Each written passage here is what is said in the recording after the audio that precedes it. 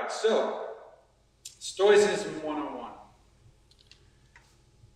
Let me start by giving you a list of questions, brief list of questions that we hopefully will all have a better grasp of by the end of this workshop.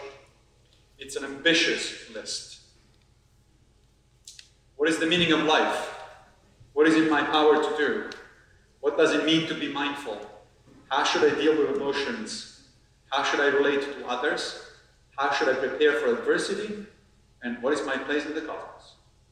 I promise, the last 2 slides will answer all these questions. What I cannot promise is that you're going to buy the answer or you're going to be feeling satisfied with the answer, but I will give an answer, a non-trivial answer, I should say, because I could also say that the answer to all those questions is, I don't know, or I don't care, right? But those would be trivial answers.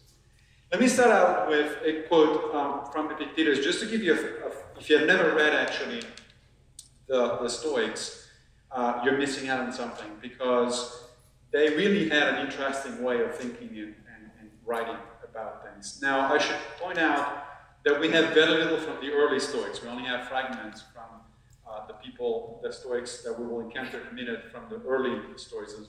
Most of what we have, not all, but most of what we have is from the 3 great so-called Roman Stoics, Seneca, Epictetus, and Marcus Aurelius.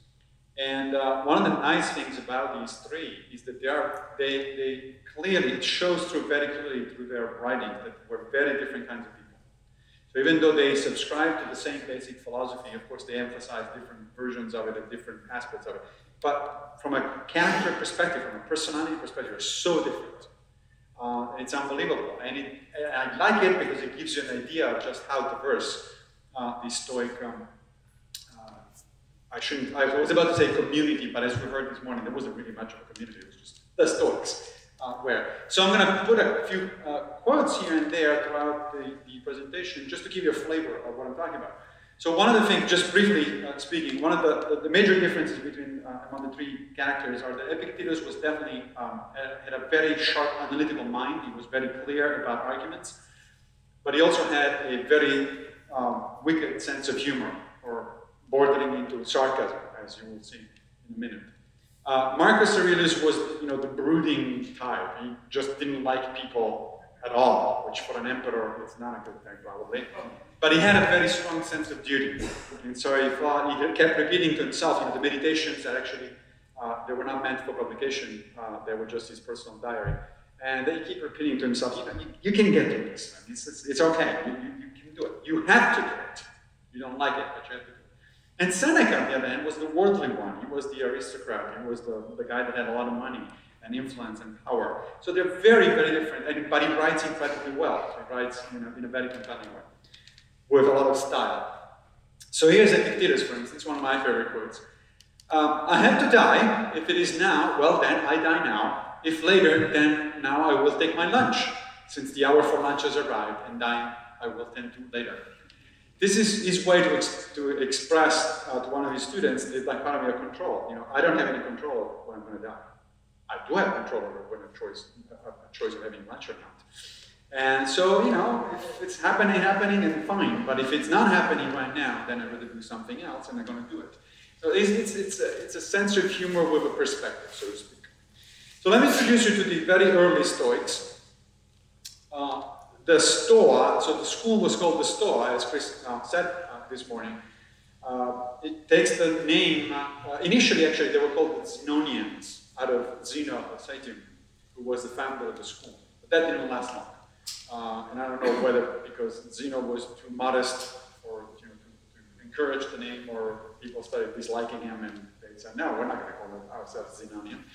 At any rate, they called themselves, or they were called the Stoics because, actually it wasn't Chris, it was John, so.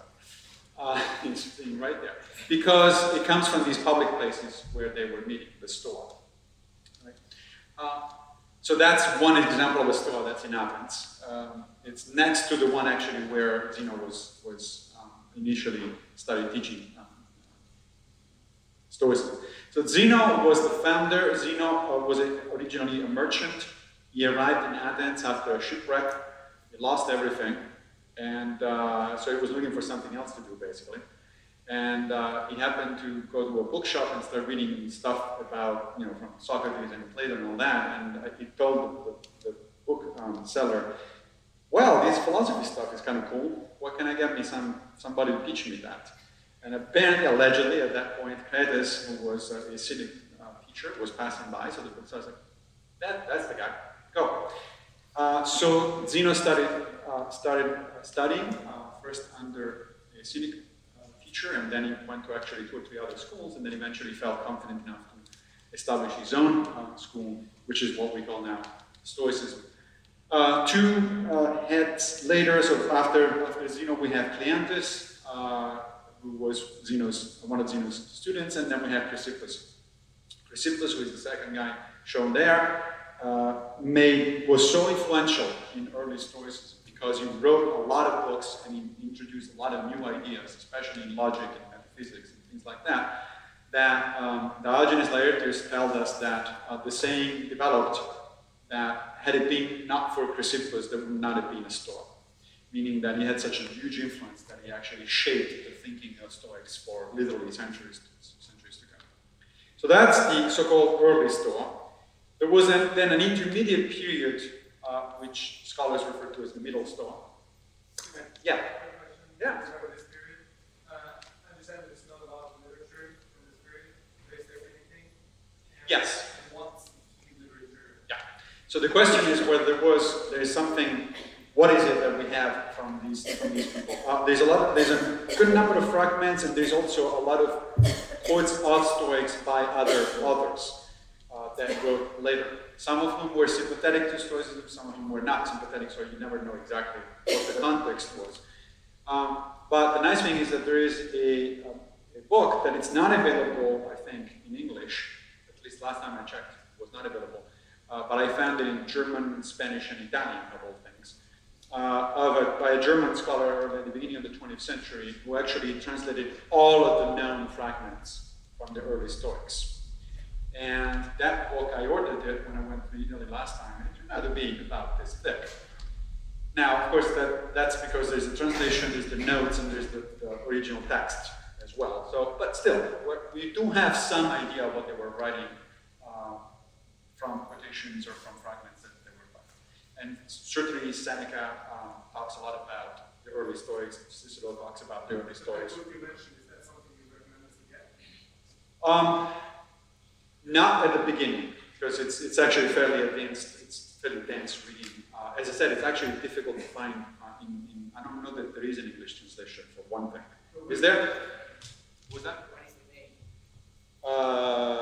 Early Stoicism, the old fragments, something like that. Right. So I wouldn't recommend it as a beginning, for sure. But if you get seriously into Stoicism, then you do develop the curiosity and say, well, what the hell were the other people talking about? Right? Any other questions about their early Stoic? Yeah. Well, what would you recommend just as a follow-up as a beginning? What would I recommend as a beginning? Lots of stuff. So I was asked this question by, is Nigel here? No, he's not. So Nigel Warburton, the guy that does the Philosophy podcast, the Philosophy Bites podcast, which incidentally I highly recommend. It's not about Stoicism, but it's got something like 30 million downloads. It's by far the most popular philosophy podcast, period. He also does a series called 5 Books, and I was asked just a few weeks ago, what are my 5 favorite books about Stoicism? And I said, really, only 5? That's the problem. So I would say, some of the authors that are here, Bill Irvine's book is one of my favorite. Don left the room, I think, but Don Robertson's book was the very first one that I actually used. The one on, what's the title of it? I actually forgot now. Anyway, look up Don Robertson. He has his stuff. So those are good for an introduction, for a beginning. I would also say read Epictetus, Marcus Aurelius, and Seneca. There are very, very, very good translations out there in English. And those are authors that, unlike a lot of other philosophers, are actually approachable directly. I wouldn't say go and read Kant on your own, because you're going to commit suicide, or you're going to think that philosophy is really, really, really boring. Kant's book, Bill's book, and the 3 big ones of the ancient Stoics, I think, are good an excellent beginning. A little more advanced level is Larry Baker's New Stoicism, which is the guy that we heard this morning. Okay. Your book. My book doesn't exist yet, or at least it exists, but only in typesetting. So it's coming out in May next year. Yeah, you can pre-order it. Thanks for the plug. You can go to Amazon and pre-order it. It's called How to Be a Stoic. So there was a period between the the early Stoa, and what we're going to call the late Stoa. I mean, apparently scholars of Stoicism, historians of Stoicism, are not particularly imaginative about time periods, that early, middle, late. The middle one is interesting because we don't have a lot actually of the writings from the middle Stoa. You heard Larry talk about Posidonius this morning, and Posidonius was one of the main Stoics from the middle period. It's called the middle period because it's actually an interesting transitional period geographically and culturally. Stoicism started in Athens and was a Greek invention like all other Hellenistic philosophies. Then, however, Athens made a crucial mistake. It allied itself with Mithridates against Rome. And Rome beat the crap out of Mithridates, and therefore Rome beat the crap out of Athens. So the general Marius Sulla walked into Athens and destroyed the whole place. That was a shame, but it was very good for the rest of us, because what that caused was all the philosophers, it was a diaspora basically of philosophers. They went to other places. Alexandria in Egypt, they went to Rhodes, and most of them, large number of them, went to Rome. And that's how we get the transition, basically. The transitional Stoics are the ones that are actually hanging around in this period, either in Athens, or in Rhodes, or in Alexandria, or in Rome. And then we get to the late Stoa, when Stoicism flourished in Rome. I should say, in terms of years, just to give you an idea of what we're talking about, the official birth date of Stoicism, I think it's 301 BCE in Athens. And then we're talking about the move to through the Middle Stoa in about 80, in the 80s, 70s or 80s BCE. And then after that, Stoicism kept existing and flourishing in Rome until at least the 2nd century, more likely the 3rd century or so. At some point, all Hellenistic philosophy schools died out because of the rise of Christianity. Some of that dying out was kind of organic because Christianity sort of took over. Some of it was not because the Christians literally closed down the philosophy schools. They didn't want rivals.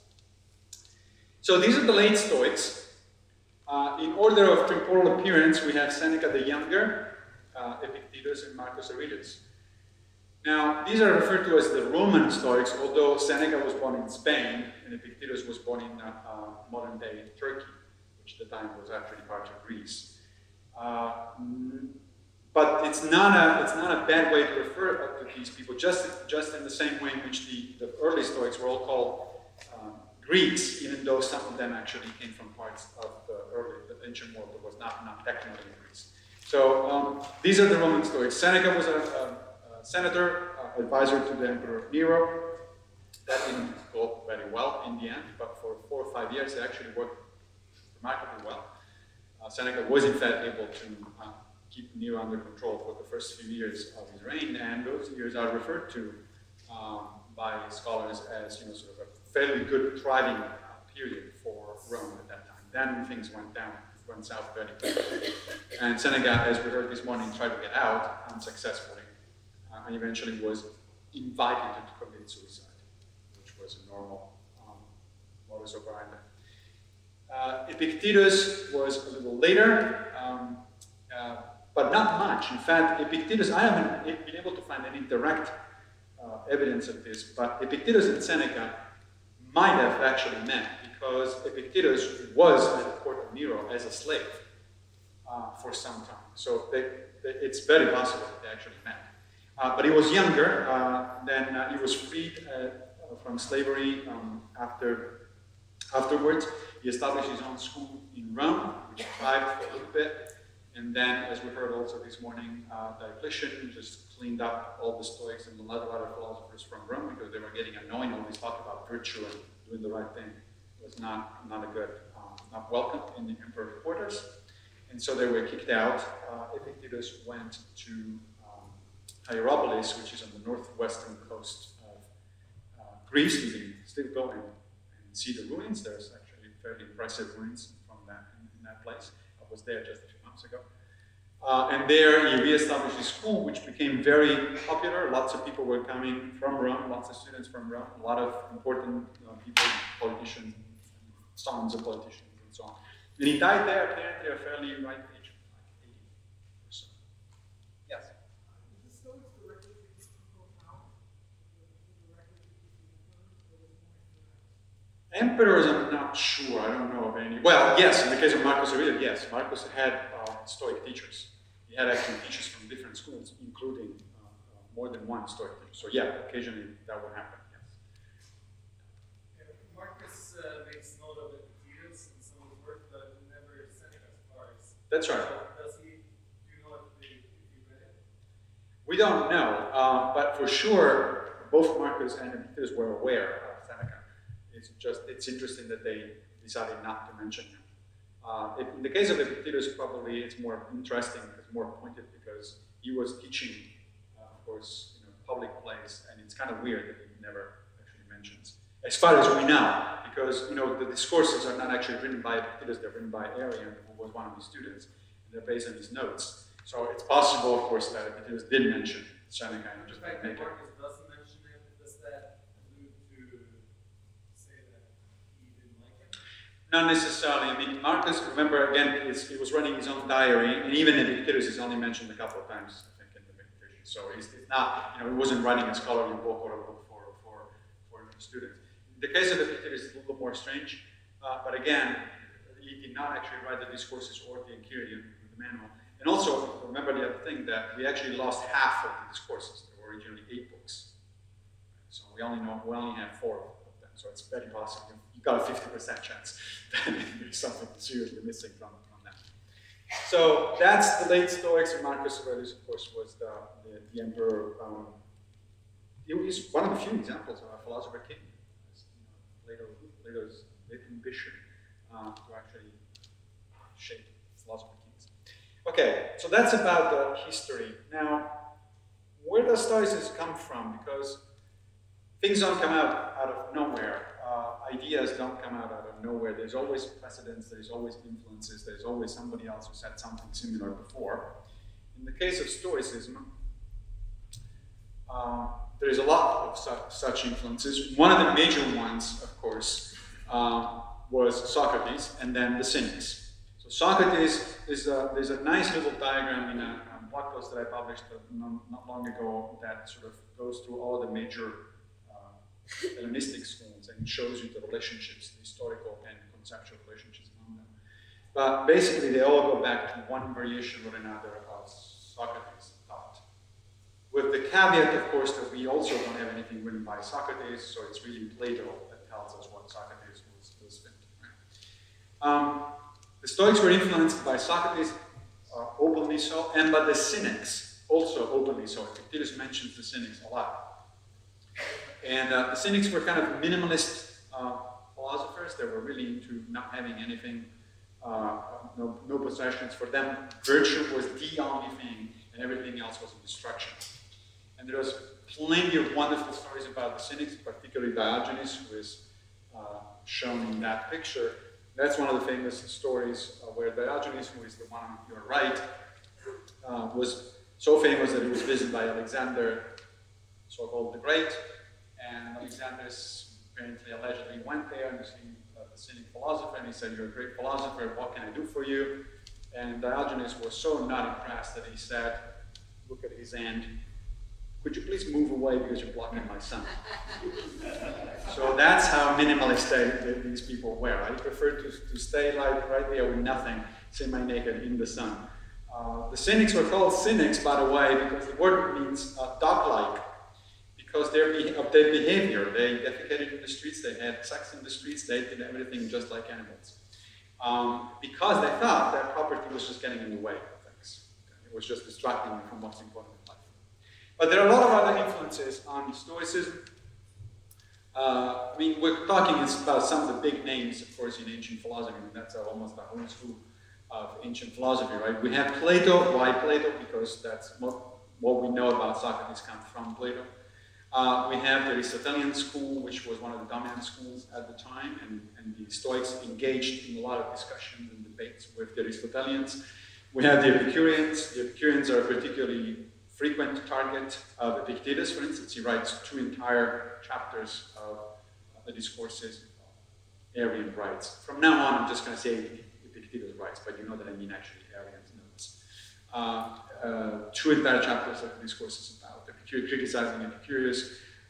There were the skeptics, represented there by Pyrrho, and then later on the Platonists, the skeptics. So there is a bunch of things. And then notice I also put there Paul, the real founder of Christianity, the guy that really made the whole thing into a reality.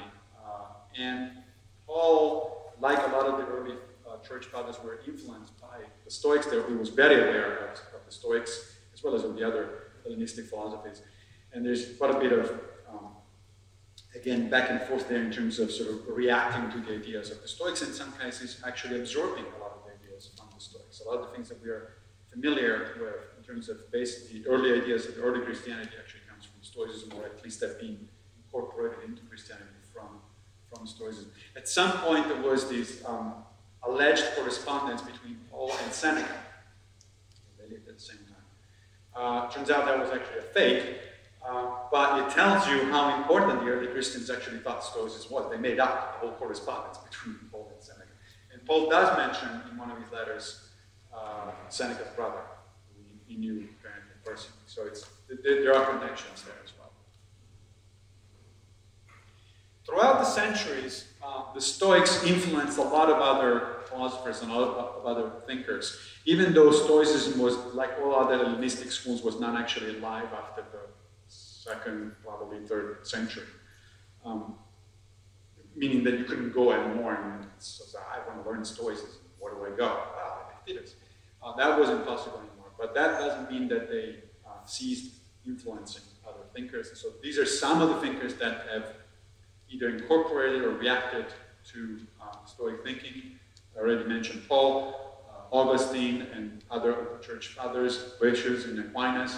A lot of Renaissance humanists, Giordano Bruno, Thomas More, Erasmus, Montaigne, Francis Bacon, Descartes, Montesquieu, Spinoza especially, existentialism, and even all the way up to Neo-Orthodox Protestant theology, which is current, one of the current versions in theology. So there's a lot of, you do find Stoicism sort of, or Stoic ideas popping up all over the place, and often we don't recognize them unless you're paying attention, simply because rarely people say, and I got this from Epictetus, right? But they did get it from Epictetus.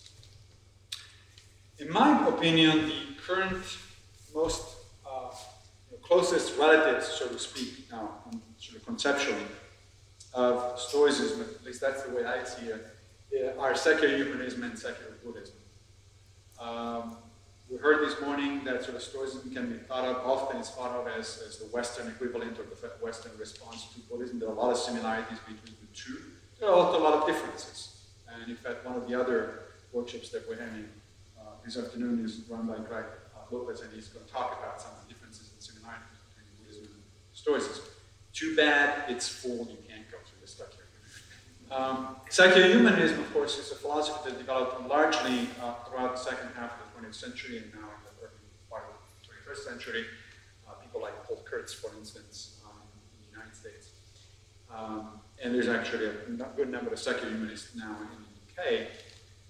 That also has a lot of ideas that are actually very similar, at least in positive tension with Stoicism.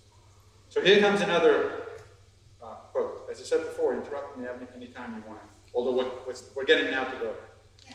Yes? I'm just curious, like, what, you can name a few of the Buddhism and... No, I can't name a few of the Buddhisms. Connection. Yeah, the connections.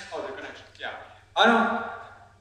I don't know that I want to go too far into that because I really don't know much about Buddhism. But I keep them, every time that I post something, not every time, a number of times that I post something on my blog about some aspect or another of Stoicism, there are some of my readers who are Buddhists. And they say, oh yeah, you find something like this in. So it has to do a lot with the attention to the here and now, detachment from worldly goods, the idea that you can have a path to enlightenment or to virtue. All those are similarities between the two.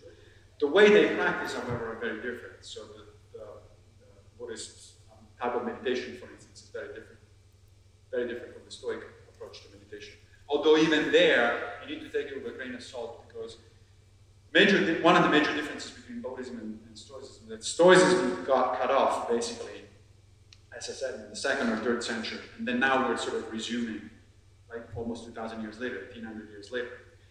Buddhism, on the other hand, had a continuous, uninterrupted evolution, which means that it really evolved in a lot of different branches. There are overtly religious versions of Buddhism, there are clearly secular versions of Buddhism, there are mixed versions of Buddhism. That's why I think the word Buddhism really should be used in the plural. It's a family of related philosophies, not just one. Actually, over there.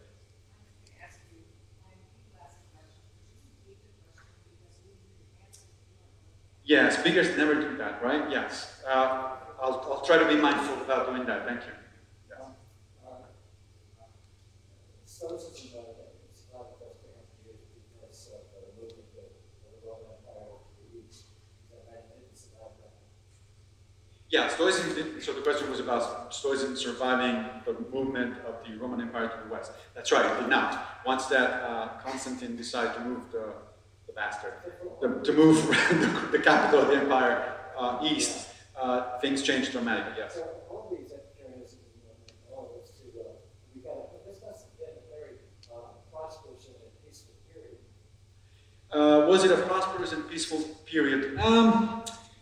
Up to a point. Actually, you can make, so that's a good question.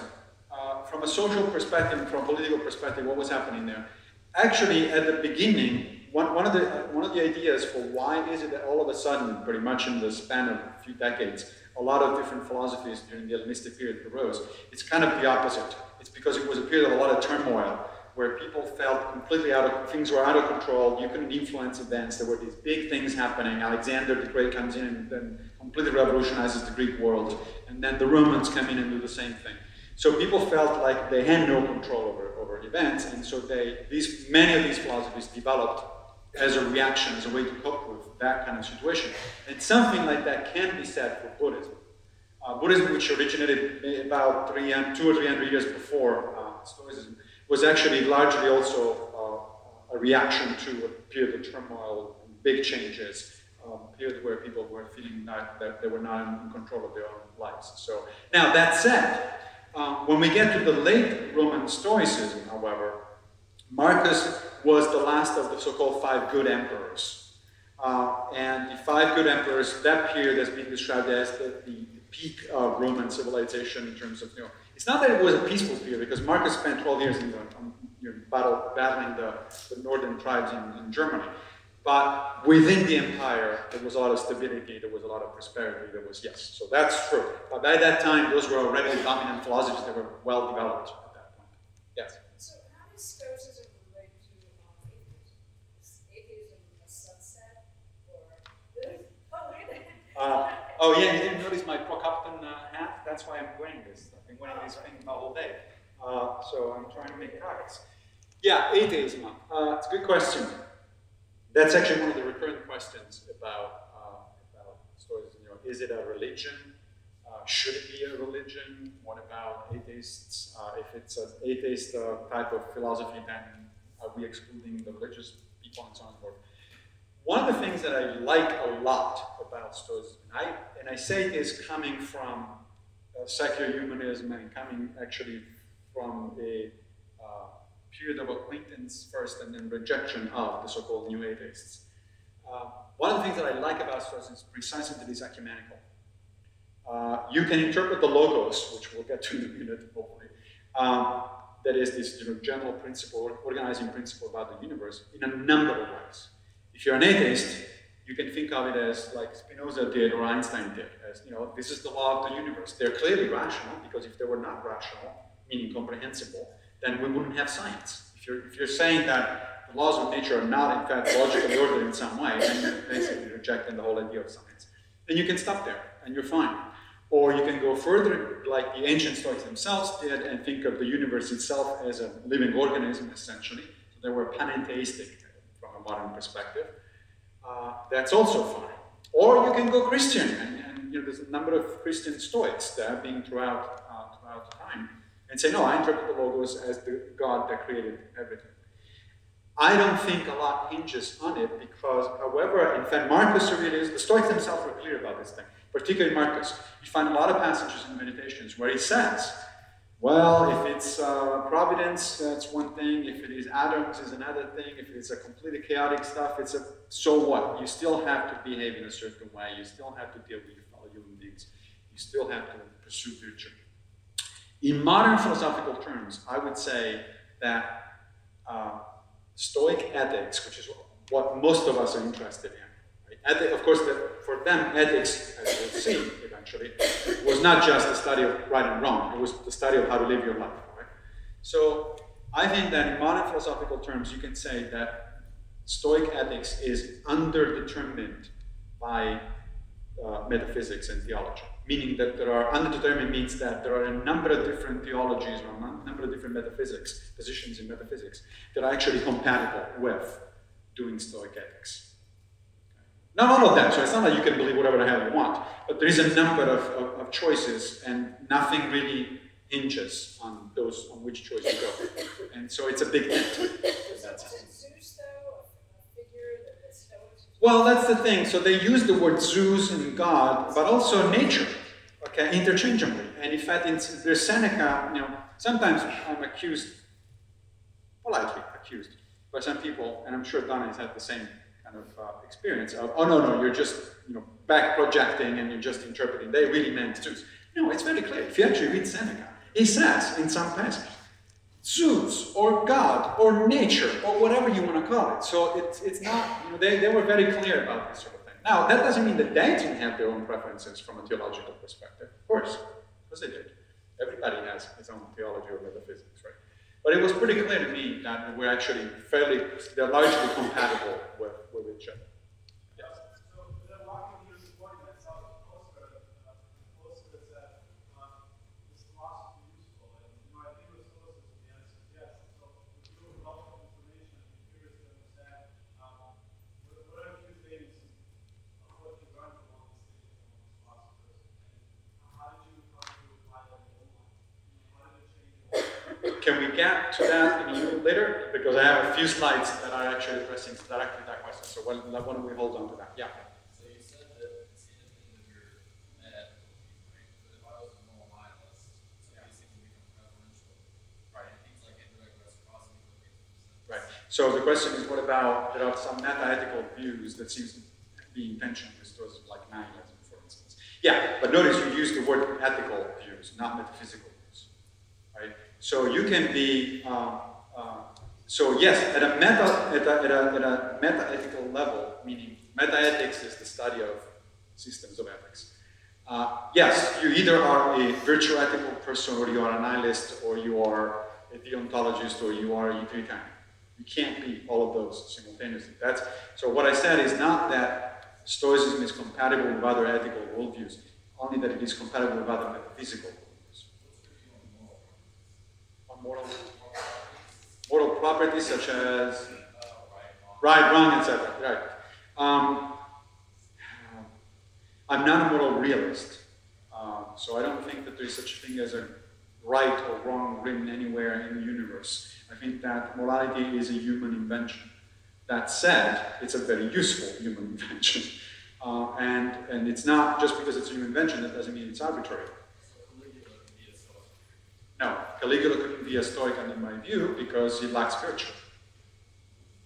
We'll see in a minute what virtue means, and if you don't practice virtue, then you're not a Stoic. Right. One more, and then I want to move to the next slide. Yes. Yeah.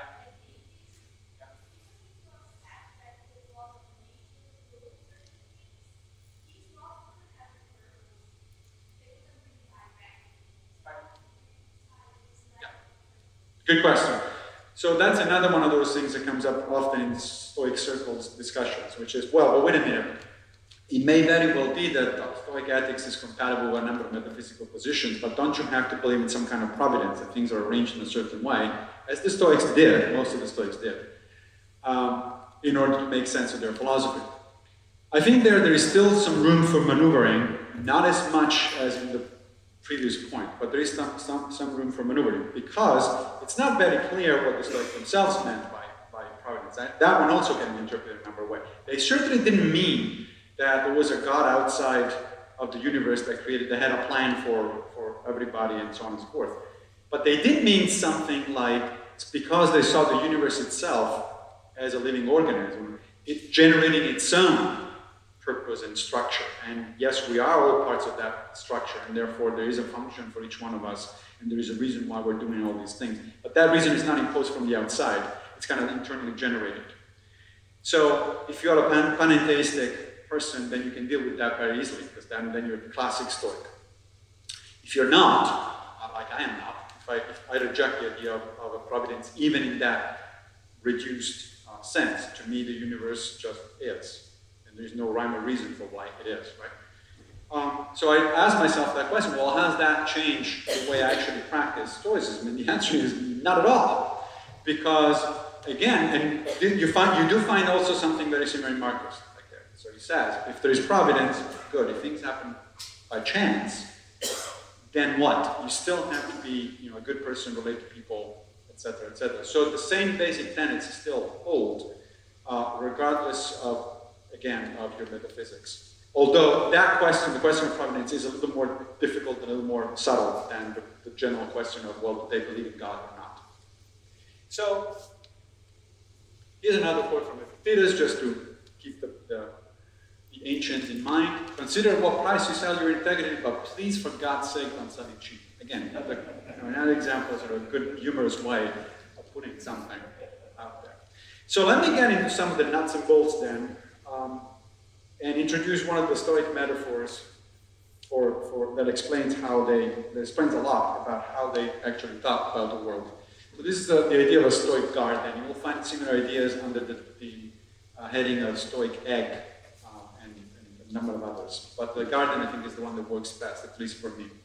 So the Stoics famously said that if you want to understand what a good life is, how you live your life, that's ethics, the third entry from the third at the bottom. You need to understand two other things. You need to understand logic, and you need to understand physics. Although they meant a much broader thing by those two terms that we mean today, and I'll get into that in a second. But let me first, before we get into the details, let me first tell you why this strange thing. Because like a modern person looking at something like that would say, what the hell are you talking about? What's ethics got to do with physics, however you intend that word, or with logic, however you intend that word. And the idea was this. They thought that logic, it's about sound reasoning. It's about reasoning well. It's about arriving, using your mind, your rational faculty at your best. And physics was about understanding how the world works in basic terms. So the idea was that if you want to live a good life, you have to, first of all, reason well. Because if you don't reason well, then you're going to act irrationally and without purpose and without meaning and so on and so forth. So logic is the fence of the garden. It's what keeps the weeds of irrational thinking and irrational behavior out. That's why it's the fence. And then physics is the soil, the stuff that actually gives the nutrients, the stuff on which you build the rest of the garden. Why? Because how can you possibly figure out a good way to live your life if you don't know how the universe works? Because you're part of the universe. Right? So you have to understand your place in it in order to figure out what's the best way to live your life. And finally, the fruits of the garden, flowers and the fruits of the garden, are the ethics of what you really want. So the crucial part of Stoic philosophy is the ethics, which is why most of the time these days we teach Stoic ethics, we don't teach physics and logic. But they thought that in order to get to the ethics, in order to get to the fruits, you have to understand two other things, how the world works and how to reason well about things. So let's take a closer look. So Stoic physics, they didn't mean by that word just what we mean today. Don't think particle accelerators and quarks and strings and things like that. They thought they included in that all of what we today would call the natural sciences. So actual physics, but also biology, also anything that deals with how the world actually works. But also things like they included metaphysics into it, and if added theology into it. So again, physics has to do with the general understanding of how the world works, and that comes from natural sciences, metaphysics, and if you believe in God, then theology. Okay? Now, some of the things that the Stoics did believe that are still, I think, pretty much relevant, or we can relate to them today, is that the universe started with a primordial fire. So do we. We call it the Big Bang. I'm not suggesting that the Stoics had knowledge or somehow intuitions about the Big Bang. It just happens to be the case that we also think that the world started with a big fire, or something like what an ancient would have called the Big Fire. The world is made of matter. This is more important. The Stoics were materialists. Even when they talked about God and soul and all that sort of stuff, which they did, they very explicitly thought that those were made of matter, of stuff. The soul doesn't survive death, and God is the universe. It is the universe. It's not just embedded in the universe. It is, right? So it's made of stuff. They also accepted the principle of universal causation. So they thought that things happen for a reason, meaning a cause, not necessarily a plan.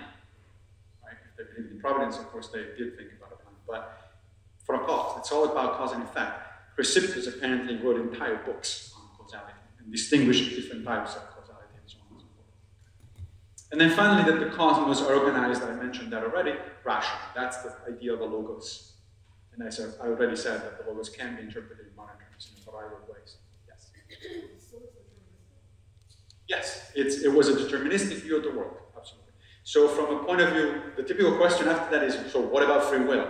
So from a point of view of free will, in modern terms, I think it's fair to say that the Stoics were what we call today compatibilists about free will. That is, they accepted determinism, they accepted universal causality, but they still thought that your decisions are your decisions. You are making still your decisions. Yeah. What's the difference between the last point and deism? Well, deism is one, so that was I'm looking at you. So what's the difference between that and deism? So deism is one particular kind of theology, metaphysics that is compatible with this, right? You don't have to be a deist, because you could be an atheist and say, look, I don't believe in any God organizing principle, it's just the laws of nature organize themselves. They're self-organizing. That's what a lot of physicists will tell you. So you don't need to be a deist. But if you are a deist, you're perfectly fine. This is perfectly compatible with a deist view of the world. Yes. If they're organized rationally, wouldn't that indicate there's a plan? Not necessarily. So the question was, if the world is organized rationally, doesn't that mean that there is a plan? There, I think the best answer I can give you is that the answer David Hume gave in the 18th century against the argument from design. The argument from design is this idea, if you see something that looks like it's got a function and its parts of working together and all that, shouldn't you infer that there was somebody who designed it? Right? And Hume said no, because the analogy is a poor one. If you see a watch, for sure, why you can reach that conclusion, you're justifying reaching that conclusion, because you know about watches, you know that they're not sort of natural processes that don't come out just out of nowhere. They have a very specific function. But if you look at a living organism or at the parts of a living organism, like an eye, for instance, you see that they're actually very messy. They definitely don't. If they were designed by an engineer, this guy was a really sloppy guy, kind of engineer. And they seem rather, Hume said, the result of an organic process, by which he meant sort of a natural process of self-organization. And that's what most biologists today would say. What about logic? Still physics. Right, sorry, because there's an interesting, important point there. So one of the things that you hear about Stoics is this refrain, life is to be lived according to nature. You should live life according to nature. And the first time, so we've heard this morning that the Stoics were very much into provoking other people into reacting to what they were saying. So they apparently on purpose used, in fact, Cicero says explicitly in the Finibus that they do it on purpose, to engage people in conversation, that they come up with these weird phrases to not only remind themselves of the basic precepts of their own philosophy, but also to engage other people. So if I go to somebody who doesn't know anything about Stoicism, and I say, you know, we should live according to nature, the first thing that probably comes to mind is, so you mean we should go naked in the forest and hug trees or something like that? And the answer is no, I don't mean that, but I'm glad you asked, so let me tell you what I actually mean, right? So it's a way to provoke people into sort of getting a discussion going as opposed to just a soundbite. So very, very briefly speaking, that phrase has been interpreted in a number of ways, but I think the most reasonable way in terms of, especially from a modern Stoic perspective, but you find that also in the ancient ones, is that we should be living our life taking seriously, so according to, taking seriously the idea that there is a human nature. And particularly, human nature for the Stoics had two fundamental components. We are capable of rationality, capable of reasoning. It's not the same as saying that we are rational, right? We're capable of it. That most of the time we're not actually doing it, but we have the capacity. And we're fundamentally social beings. Human beings don't try on their own. They need support of society, family, friends, structures, and so on and so forth. If that's true, so if those are in fact, if you accept that those are the two fundamental components of human nature, rationality and sociability, then it follows, according to the Stoics, that living according to nature means to apply reason to social living, to solving problems of how to deal with other people. And you see that very clearly, let's say, in Marcus, for instance, and also in Epictetus. Yeah. So this relies on the essentialist notion of human nature, I'm guessing? Not necessarily. So the question is whether it relies on the essentialist notion of human nature. At the time, probably, because this, certainly Aristotle, who obviously wasn't a Stoic, but was certainly influencing all the Hellenistic philosophies. Aristotle was definitely thinking in terms of essence, but we don't anymore, right? So modern day biologists certainly would reject the idea that there is such a thing as an essence to human nature. But that's not the same thing as to reject the idea of a human nature. Human nature becomes a statistical property of a population.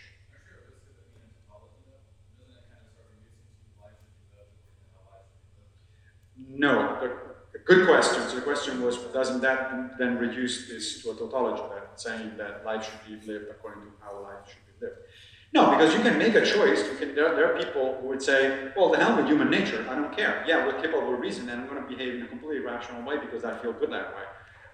Or, yes, we're social animals, but I'm actually much better off on my own, and I want to be independent. As we know, there are actually a number of philosophies and political philosophies that are kind of based on that, sort of, on the rejection of this idea, right? So, but yeah, good questions, yeah.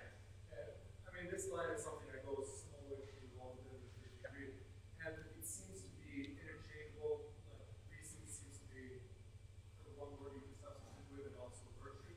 Am I right? Are they all interchangeable in nature?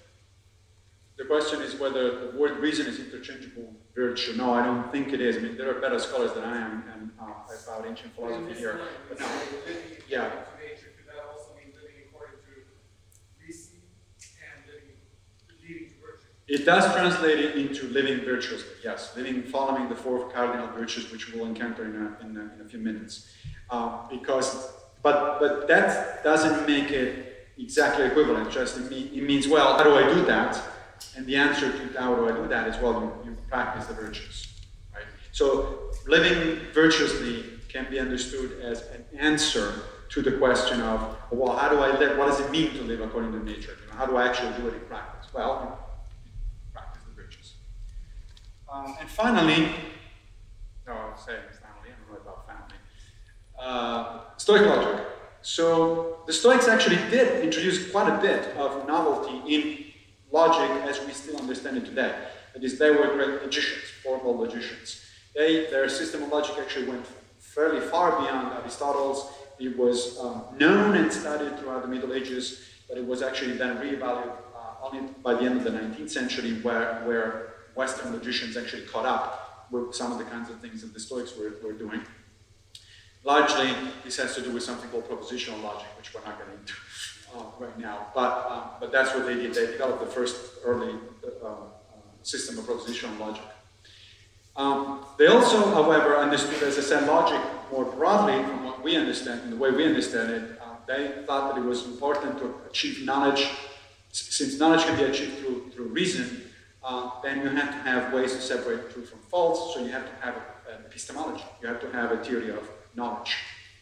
And so they developed a theory of knowledge. Whether you accept it or not, most people today probably wouldn't accept it. Things have improved over the last 2,000 years. But the point is that they figured out that what you need to do is not just formal logic, you also need an epistemology. And you also need what today we would call sort of cognitive science, an understanding of the human mind and the way it works. Right? Because human mind is the major tool that allows you to be virtuous, and so you want to know how the tool actually works. And then finally, in fact, we do get to the ethics, which is all about virtue. Epictetus again asked me what the real good in man's case is, and I can only say that it is the right kind of moral character. So this was a fundamental Stoic precept, that it's all about moral character. This is true in general of virtue ethics. It's not just the Stoics, with partial exceptions for some of the Hellenistic schools. In practice, of course, what that means is that the Stoics recognize 4 so-called cardinal virtues, and those are practical wisdom, which they call phronesis.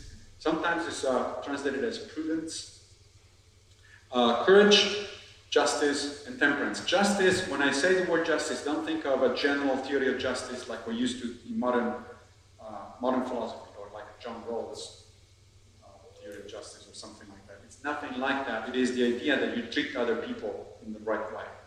It's a personal thing. It's not a general theory, society-wide theory. It's all bottom up. It's not top down. There's no general theory of how you should behave in society because it all depends on the specific circumstances. Sometimes you act one way, sometimes you act another way, depending on what the circumstances are. Well, how do you know? Well, because you have a moral character. That's what makes you have wisdom. You have practical wisdom. That's what allows you to figure out how to behave in any particular circumstance. Courage should not be understood only as physical courage. In fact, mostly it is moral courage. There's a number of instances in Seneca and Epictetus where they give examples of courage, and they rarely are talking about going into battle. They're talking about doing the right thing. The courage to stand up and do the right thing.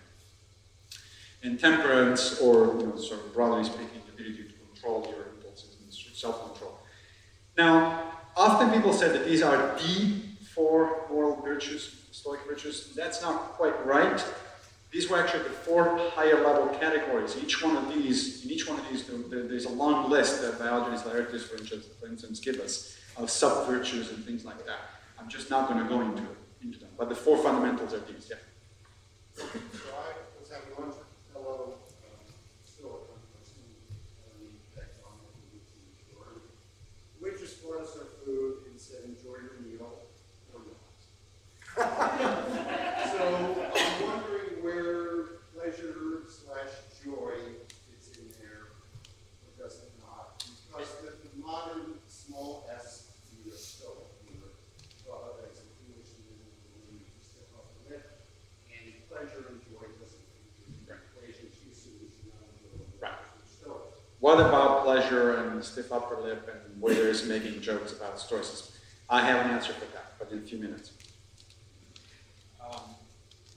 Now, by the way, these were imported by Christianity wholesale. The same 4 fundamental virtues, on top of which, of course, Aquinas formally added hope, faith, and what's the third one? And charity. So again, this is another example of Stoic thinking being sort of wholesale brought into another system, and then people add on and modify it accordingly. Let me introduce yet another fundamental point, precept of Stoicism, the so-called Stoic fork, or more broadly known as the dichotomy of control. This is from Enchiridion 1:1, which starts out with Epictetus saying, some things are under our control, other things are not under our control. At which point you might be tempted to respond with a big duh. except that then he goes on and lists which things, in his opinion, are under your control and which ones under not, and you'd be surprised by what falls into one category or the other.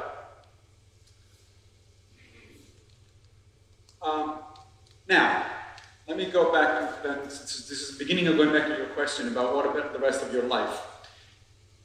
So what matters for the Stoics is the same thing that mattered for Socrates and the same thing that mattered for the Aristotelians and the same thing that mattered for the Cynics, virtue. What makes for a happy life, or I shouldn't use the word happy because it's a bad term, it's so vague and so interpreted right away. The eudaimonic life, to use the original term, or the life of flourishing, or the life that is worth living, the life that you get to the end of your life, you look back and you say, yeah, that was worth it. That's the eudaimonic life. The eudaimonic life depends on the practice of virtue. That's true for all, pretty much, these schools that I just mentioned. However, the obvious question is the one that you later implies, what about the rest of the stuff, like things like a good meal, having a good meal. That's where the Stoics, the Cynics, and the Aristotelians really disagreed. And I don't know if I have the right slide. No, so I'm going to tell you more or less. The way I think about it is the Cynics on one end of the spectrum, the Aristotelians on another end of the spectrum, and the Stoics just smack in the middle. The Cynics, as we've seen a few minutes ago, said that everything that is not virtue not only doesn't matter, but tends to get in the way. Hence their idea of a minimalist lifestyle. You do find a similar idea in other philosophies and religions. Right? Buddhism does have a ascetic sort of component to it. For a Buddhist monk, you really have very few possessions, if any. You do follow, you're basically the equivalent of a cynic. Also, during the Middle Ages, especially Christian monks, a lot of Christian monks and hermits and things like that, they follow something very, very similar. This idea that material stuff gets in the way of the good life, however you want to define the good life.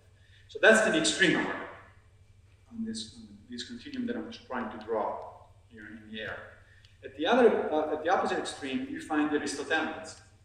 So Aristotle said that, virtue is important. So that is the most important thing. True, but Socrates was right. But there are other things that are necessary in order to have a eudaimonic life. Not just convenient or helpful, necessary. Without them, you're not going to have a good life.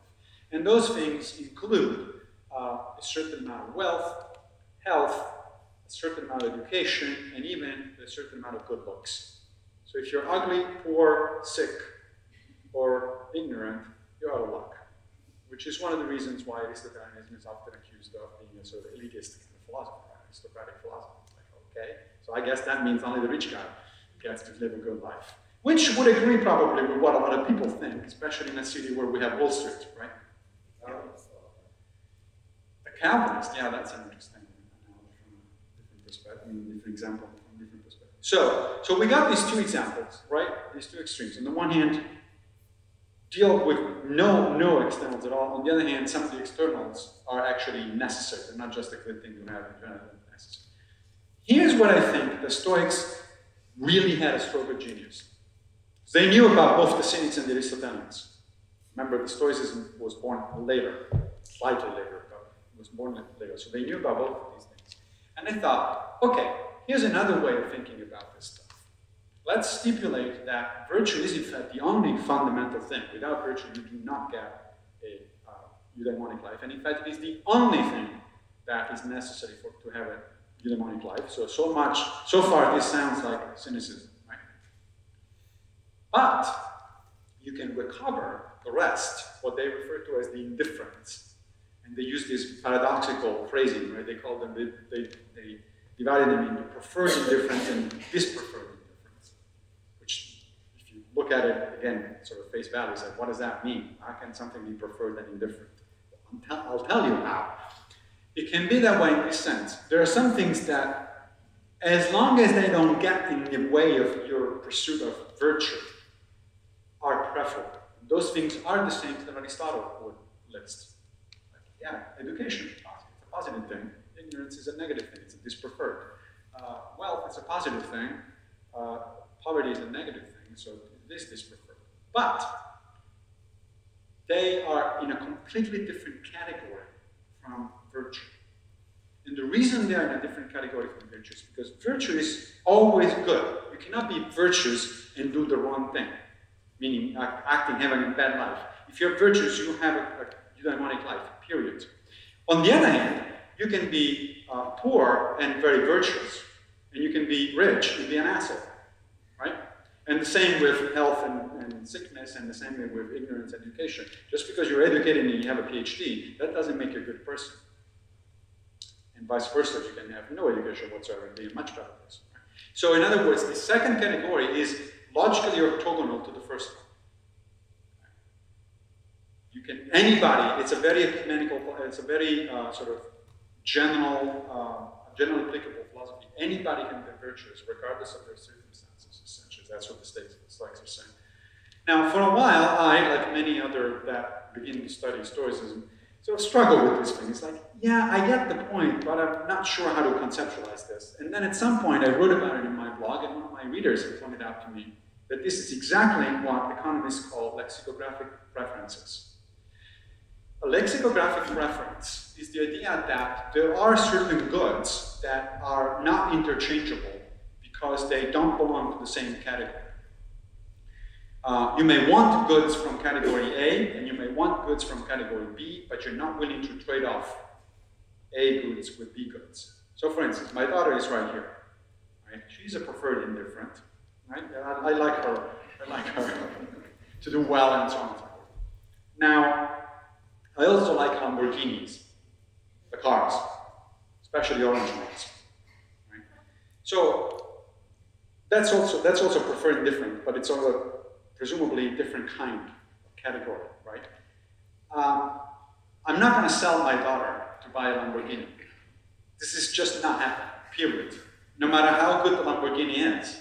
And in fact, even no matter how annoying my daughter may be, okay, she's not, but no matter what, I'm just not going to do that. Those two things into two different lexicographical orders of preferences, which, by the way, if people are interested in economic theory, poses a big problem for standard economic theory, according to which everything is fungible and everything is tradable. It turns out that it's not, because lots of people would not do that sort of thing. So the way now I think about preferred indifference versus virtue is that virtue is in a different lexicographical category as the preferred and dispreferred indifference. Virtue is in category A, it's my daughter. The preferred different and indifference are in category B, they're like the Lamborghini. So you can trade between goods in B and be fine, but you're never going to trade a B good with an A good. They just don't belong. They're completely different. Yes? This seems to me to be, and I want to use the word, it's a loaded word, but I want to use it neutrally, a self-centered approach. Yeah, it is. So I am interested in the resources of the world being distributed justly. Yeah. I don't see where that fits into the scheme, that desire. It does fit into the scheme because of the next slide. Oh, sorry. So the question was about, this sounds like a pretty damn self-centered kind of philosophy. And it is. And it is in a positive sense. I'm going to try to explain what the positive sense is in a second. What about the rest of the world? What if I'm interested in, other people being treated well and that sort of stuff? Here's where another crucial concept, Stoic concept, comes in, and now let me give you the quote from Epictetus as well. Do as Socrates did, never replying to the question of where he was from with I'm Athenian or I'm from Corinth, but always I'm a citizen of the world. So the Stoics had this idea, they adopted it from and expanded it greatly from the Cynics, this idea of cosmopolitanism. Cosmopolitanism is a word that comes from Cynic philosophy, actually.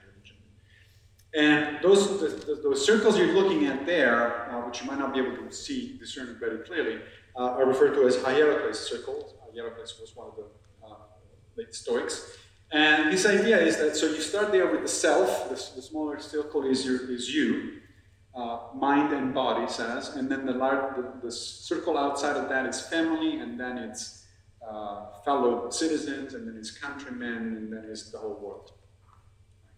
And the idea that Hierocles and other Stoics had was that through reason, you can develop these natural understanding that because we are social beings, you ought to be concerned with what the welfare of other people, up to the entire world. And this is an idea that looks a lot, very much like Peter Singer's idea of expanding circles. The major difference, other than Peter Singer is a utilitarian, and we're talking about virtue ethics. So they arrive at the same conclusion, but by very, very different ways. But the only difference is that these are not actually expanding circles, these are contracting circles. What Heracles actually clearly says is that what you should do is to try to bring the circles closer to yourself. So treat others, treat your countrymen as you treat your fellow citizens, treat your fellow citizens as you treat your family as you treat yourself. And he actually has practical advice for how to do that. He says that we should go around addressing other people as brother, sister, uncle, and so on and so forth, depending on their age, in order to remind ourselves that we're all part of the same family. So, in this sense, it is a self-centered philosophy, meaning that, literally the center is you, right? But it is a self-centered philosophy that actually is concerned with the welfare of everybody else on the planet, which for the time, if you think about it, was a pretty damn novel and revolutionary idea. I mean, today we're kind of used to the idea of cosmopolitanism. We kind of use the term without even thinking about it. But 2,000 years ago, that was a big deal. But it is at a foundation of personal philosophy. All Hellenistic philosophies are personal philosophies. They all start, I used the term bottom up earlier. They all start because they're philosophies of personal improvement. They don't address the question of what should society at large do as a sort of from an abstract God's eye view point of view. The Greeks and the Romans would not have understood what that means. We tend to think in that way today. Arguably, that's not necessarily a good way to think about it, because it brings to sort of top-down approaches to then policy, for instance, that are not necessarily the best way to go, and we can have a lot of discussions about that. But fundamentally, at a descriptive level, without getting into sort of judgments, at a descriptive level, all the Hellenistic philosophies are personal, meaning that they're meant for personal improvement, for, you will want to become a better person. And it just happens that to become a better person for a Stoic means to develop concern for other people, among other things. Yeah. Back to the first question. So if your daughter are you going to trade the Lamborghini to get your daughter back? But doesn't that show that Good question. So the question is, what if my daughter, since you are in the center of attention at the moment, what if my daughter were kidnapped and the ransom was my Lamborghini? Would I give up my Lamborghini? The answer is obviously yes. But not because I think they're tradable. It's the kidnappers who are fools who think that those are tradable goods. For me, it's a no-brainer. Of course I get rid of the Lamborghini. In fact, I think that that's a cheap bag. They're losing because they could have asked much more. Right? So the fact that I am willing to trade in that direction does not invalidate what I just said, because I'm not going to be willing to buy a Lamborghini by giving up, or save my Lamborghini giving up my daughter. But yes, of course I give up the Lamborghini to improve the situation for my daughter. Yes. So I should say that therefore that's an asymmetrical relationship. Right? You give up a B-type good in order to maintain or keep an A or improve on an A-type good, because the B-type good is not important, right, in comparison to the A-type. Yes. So I'm thinking about. By the way, sorry, because you asked me to do this before we started, this gentleman has a ticket to sell for 2 nights dinner with me. So if you want to go to dinner with me, he's the guy. Yes.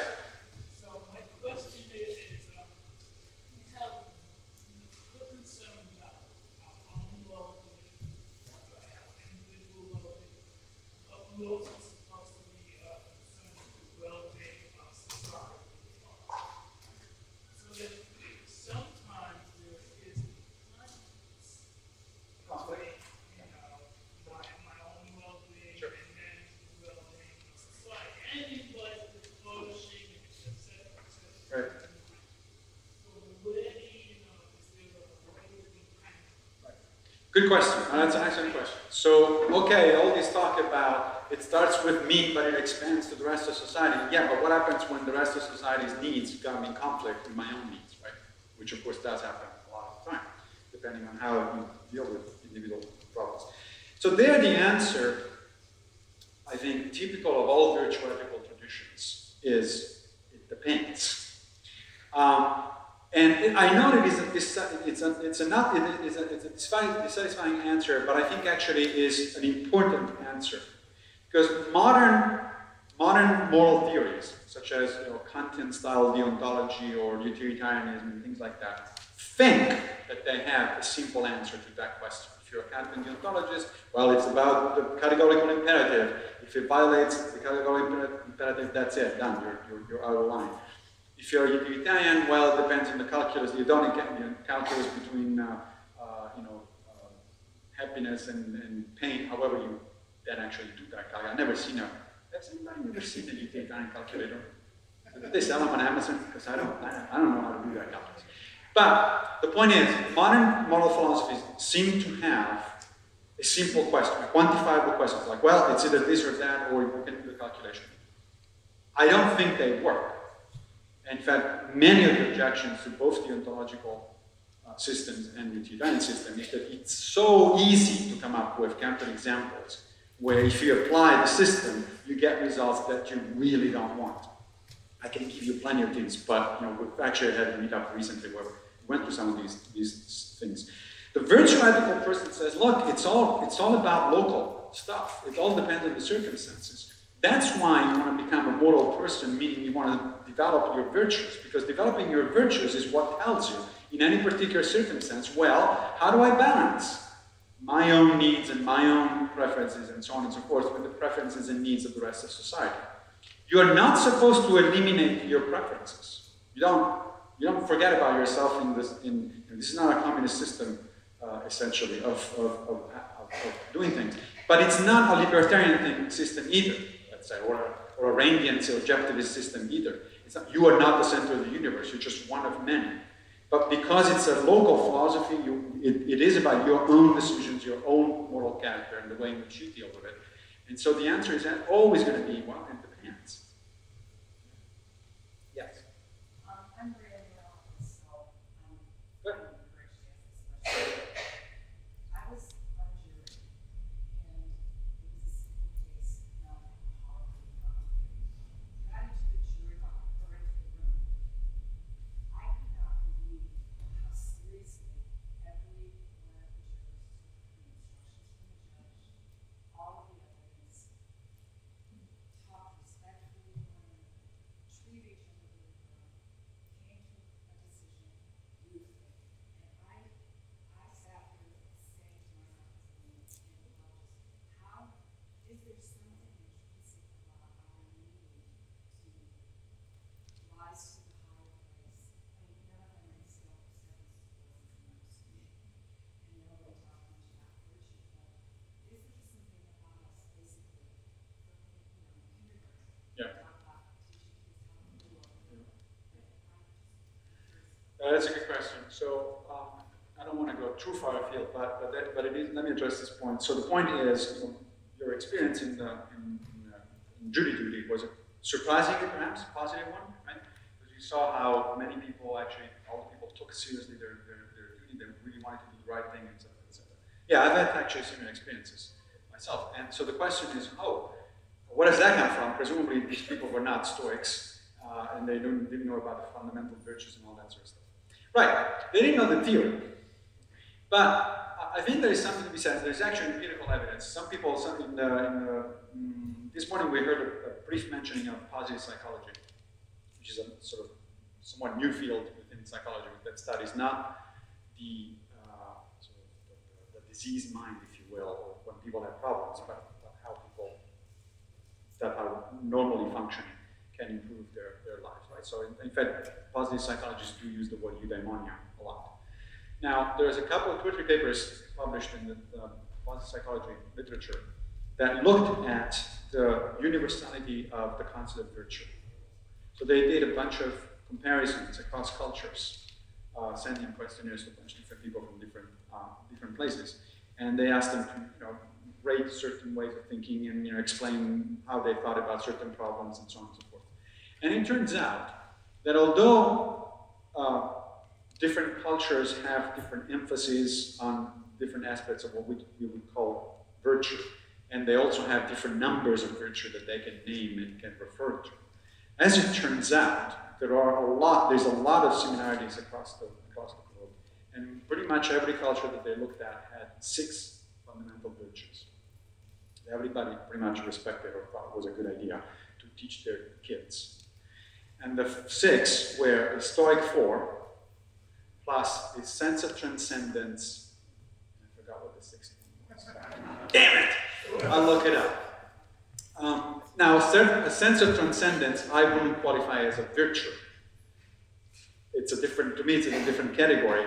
But the Stoics, of course, did have something like that. Sense of transcendence is this idea that there is an order to the universe, for instance, and that sort of stuff. Oh, and they have humanity. So humanity meaning as some kind of altruism. That's right. And again, the Stoics did have that. That's right there. They call it bukeiosis. It says that they're the theory of development of human morality. Right? So as it turns out, I think the answer to your question is that's common among human beings. Well, that's what we teach our kids. That's how we think people should be. And we try to be, when we're at our best, we try to be that way. Whether we come at it from a Stoic tradition or a Buddhist tradition or a Christian tradition or whatever, it doesn't really matter in the end, right? As long as you sort of do the right thing. One more, and then I want to go to the next slide, yes. Having said that, it's very easy to provide lots of counterexamples. Nazis had a philosophy, the communists had a philosophy, terrorists use religion to justify their carnage. So where does that leave all the kind of virtue common to? Right, so the question is, is it good to have a philosophy of life given that the Nazi had a philosophy or terrorist organizations have a philosophy and so on and so forth? Sure they do, it's just the wrong philosophy. Or one of many wrong philosophies, right? So the idea is never, and Bill has written about this in his book, he says that the important thing is to develop a philosophy of life, whether it's Stoicism or something else. But he didn't say anything goes, right? There are some philosophies that are essentially equivalent or they're interchangeable. As I said, if you're a Buddhist or a Stoic or a Christian, it matters very little because they all converge to very similar kinds of actual behaviors when you're actually living in a society and interacting with other people. But other philosophies, such as the Nazi one, no, those are clearly, in my mind, wrong. So you can have wrong ideas. That would be like saying, oh, I don't like ideas because some people have wrong ideas. Well, no. You just separate the wrong ideas from ideas that work. All I was saying is that there isn't a single idea that works. Right? Like we just heard this morning, the last talk this morning by Jules was about eclecticism. Right? I don't particularly go actually for the eclectic, right? I don't like to mix and match things. But my way of being eclectical is basically being ecumenical. It's like, okay, well, you want to be a Buddhist, go ahead. You don't have to be a Stoic. Or you want to be a Christian, go ahead. You want to be a Nazi? No. Then that's where I draw the line, right? So the idea is that there are philosophies that are demonstrably not good for human flourishing, and Nazi certainly is one of them. Okay. Misconceptions about Stoicism. It's one of my favorite characters ever, Mr. Spock. Turns out that there's a rumor, at least, that Gene Roddenberry, the creator of Star Trek, actually did design Mr. Spock on the basic idea of what he thought a Stoic was. Unfortunately, apparently, Roddenberry never read Epictetus, because otherwise he would have drawn kind of a different character. But Spock does actually embody a lot of sort of misconceptions, common misconceptions about Stoicism. The Stoics did not seek to suppress emotions. I mean, we heard something about this morning, and there are other people talking about similar topics this afternoon. This is one of the recurrent ones. They're like, you go through life with a stiff upper. No, you don't. That's not the idea. You're not a Stoic with the capital S. That's, by the way, why I always write Stoic and Stoicism with capital S. Just like cynicism, for instance. You don't want to write cynicism with a small c because it means something completely different. It's not a philosophy. It's like you're being cynical as overly skeptical or unnecessarily skeptical of things, right? Pessimistic. What they did try to do was to transform them, to control or reject, not give assent, to use Epictetus' words, to negative, destructive emotions, but also to develop positive emotions. Okay. And the crucial word there is assent. The goal, of course, one of the goals was to achieve inner calm, what they called apeia, or something similar to what the Epicureans called ataraxia, so it's Epictetus in this modern version.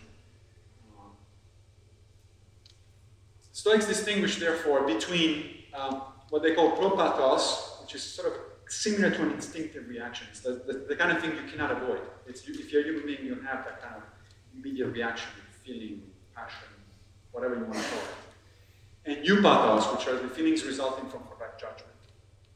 Okay. As it turns out, this distinction is actually accepted, or something like this distinction is accepted in modern cognitive science. There's a difference between psychologists and neuroscientists in the way in which they think about emotions. But as it turns out, those two different ways of thinking can be reconciled once you make the realization that, let's say we're talking about, let me give you an example. Let's say we're talking about fear.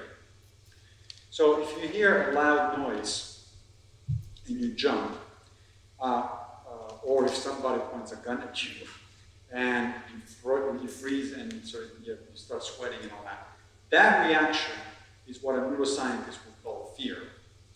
And that is unavoidable. You cannot do without it. This is just a normal human thing. Okay? And the Stoics never said that we should suppress those.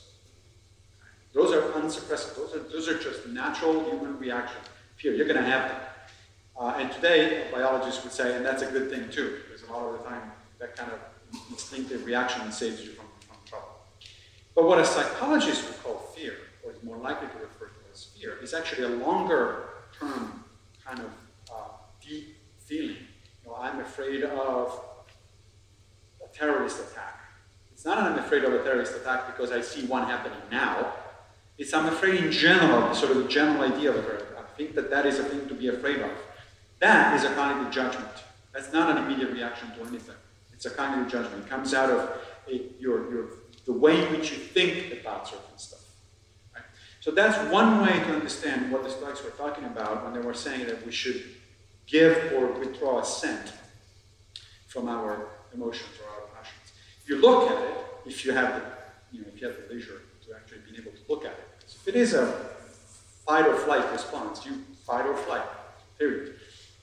But if you do have the time to slow down, then you should look at it and say, well, should I be, my first reaction about this was fear, but should I actually be afraid of it? Is it really justified? If so, okay, then let me do something to deal with the problem. But more likely than not, I shouldn't be afraid of this thing, and so let me deal with it in a sort of more rational way. Yeah. Should we be nervous about overly positive emotional reactions as well, like the emotion of elation? Overly positive emotional reactions, could they be dangerous? If you ask Jules, he would say no. He would say that you really want them. If you ask me, I say yes, because those are, they tend to run away from you in a similar way in which the Stoics never, I don't think they dealt a lot with runaway positive emotions necessarily. They did deal with runaway negative emotions. One of the things that was typical target of Stoic writing was anger. Unlike Aristotle, they thought anger is never a positive thing. It's never a good thing. Because Socrates calls it, in fact, temporary madness. Because what you do when you're angry is irrational. It tends to be an overreaction or the bad kind of reaction to whatever the situation is.